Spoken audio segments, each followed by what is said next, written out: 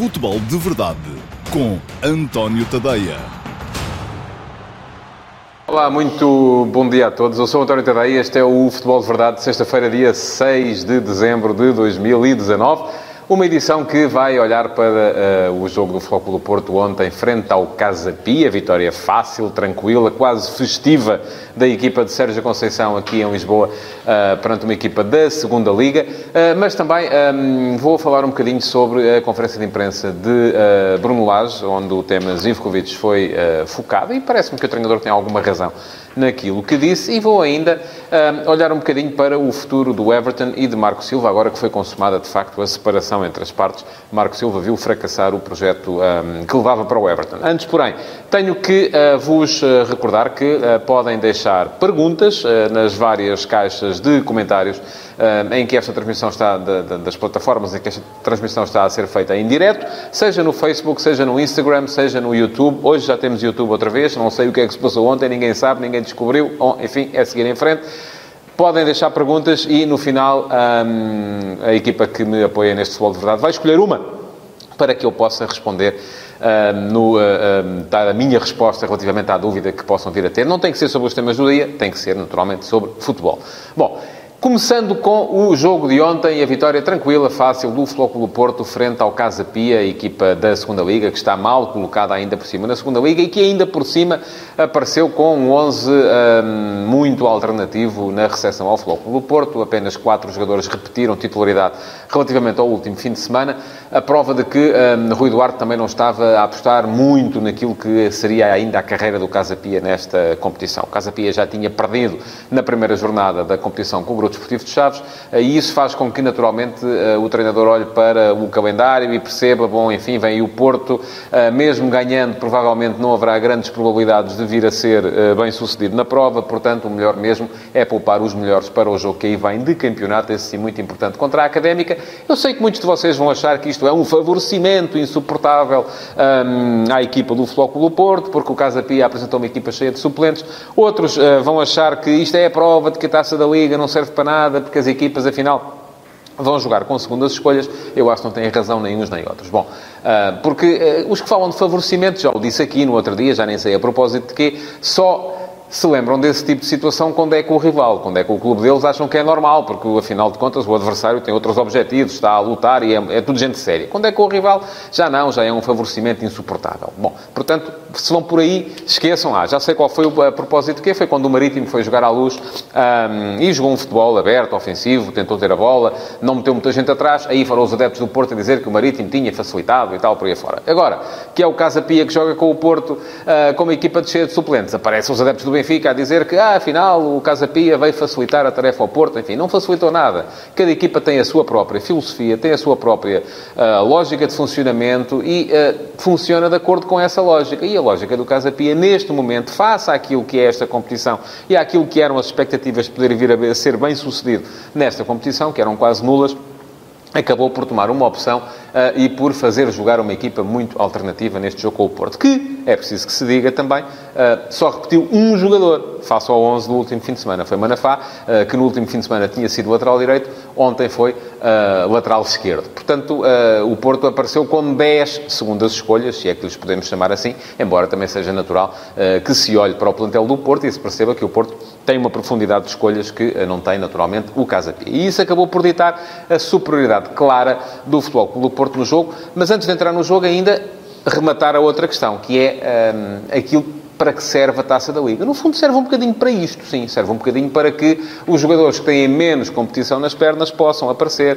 possam mostrar-se, possam, alguns deles até mostrar valor, possam surgir e ganhar também algum ritmo para depois virem a ser opções também em jogos da competição mais importante, que é o campeonato. Portanto, isto não quer dizer que a Taça da Liga não serve para nada, como também já vi dito e escrito, sobretudo nas redes sociais, onde se diz e se escreve muita coisa, e nem tudo é verdade, mas isto serve apenas para dizer que é uma competição diferente, mas que, no meu ponto de vista, continua a fazer todo o sentido e, ainda que eu acho que poderia ter, e já escrevi sobre isso também, poderia ter um formato de disputa ligeiramente diferente que a tornasse mais aliciante. Mas isso são outros 500 e não é conversa para hoje.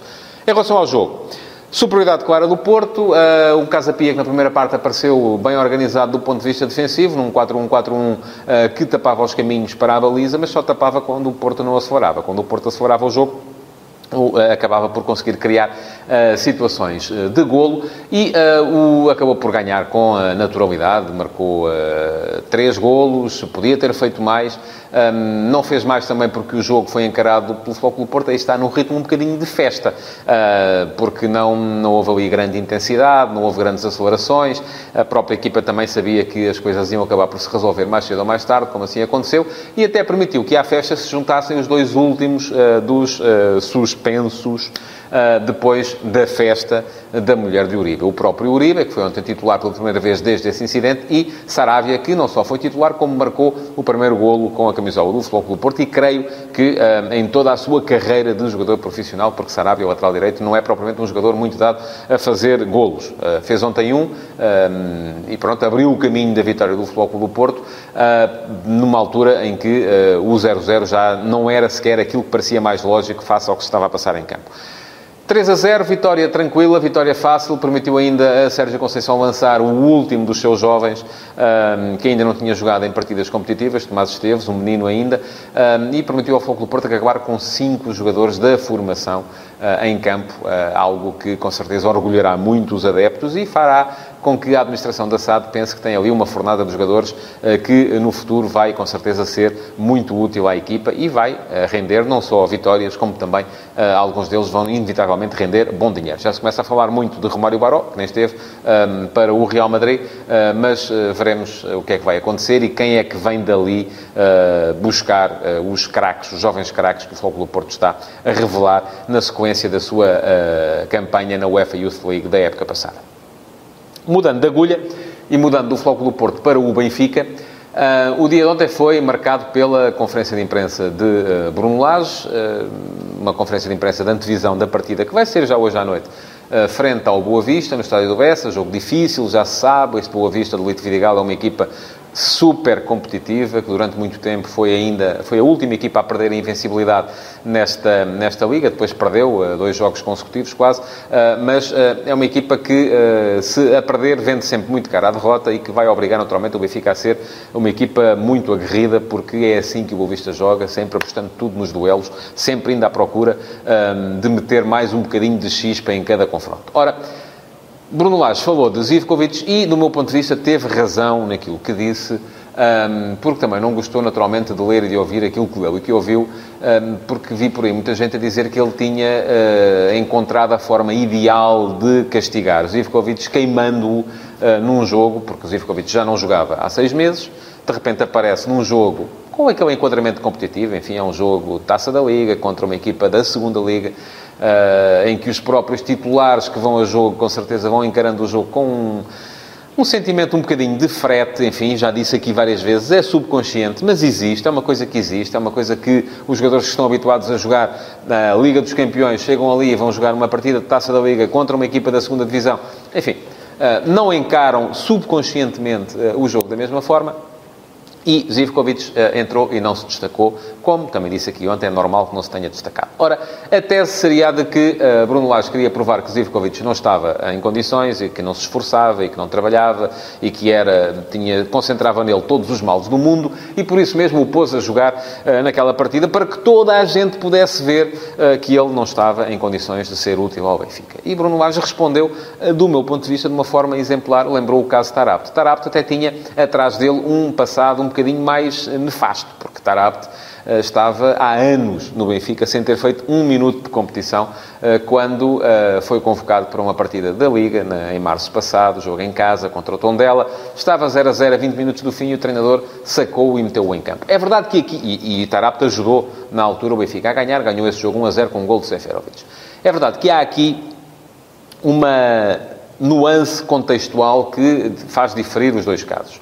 Uma coisa é meter um jogador a titular num jogo de pouca exigência competitiva e com pouco foco em cima dele.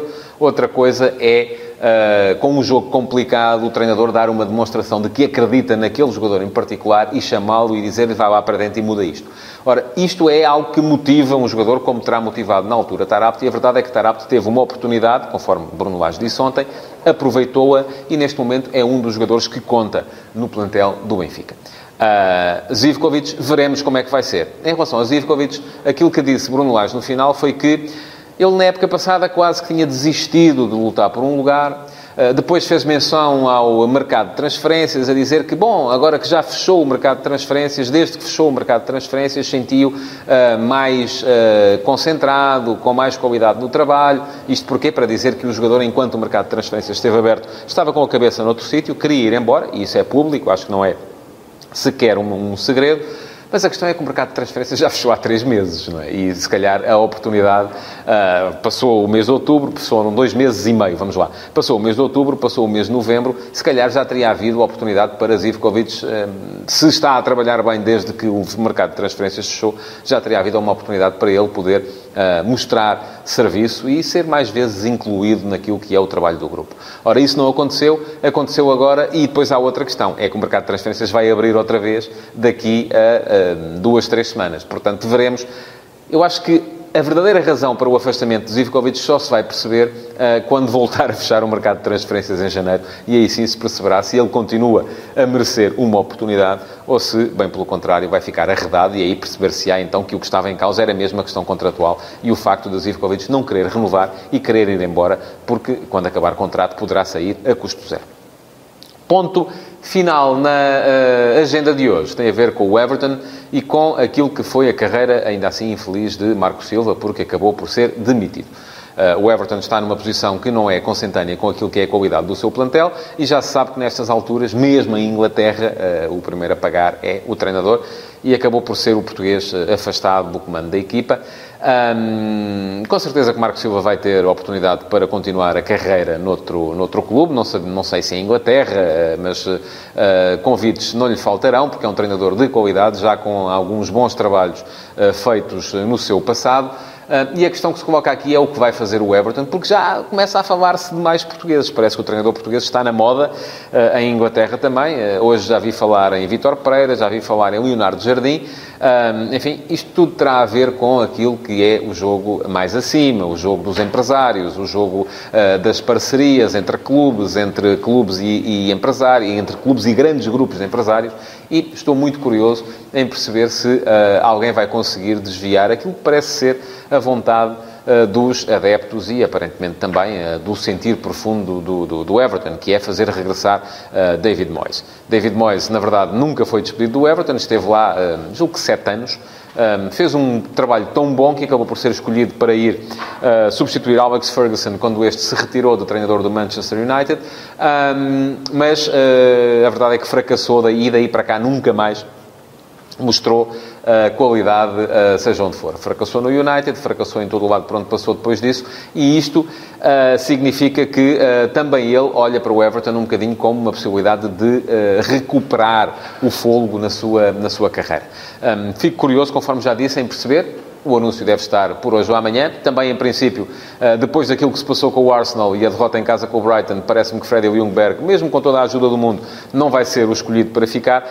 Também há mais uma posição ali vaga por preencher. Portanto, há 2 cadeiras importantes na Premier League para serem preenchidas por treinadores e haverá, com certeza, muita gente a esfregar as mãos, cheia de vontade de poder lá chegar.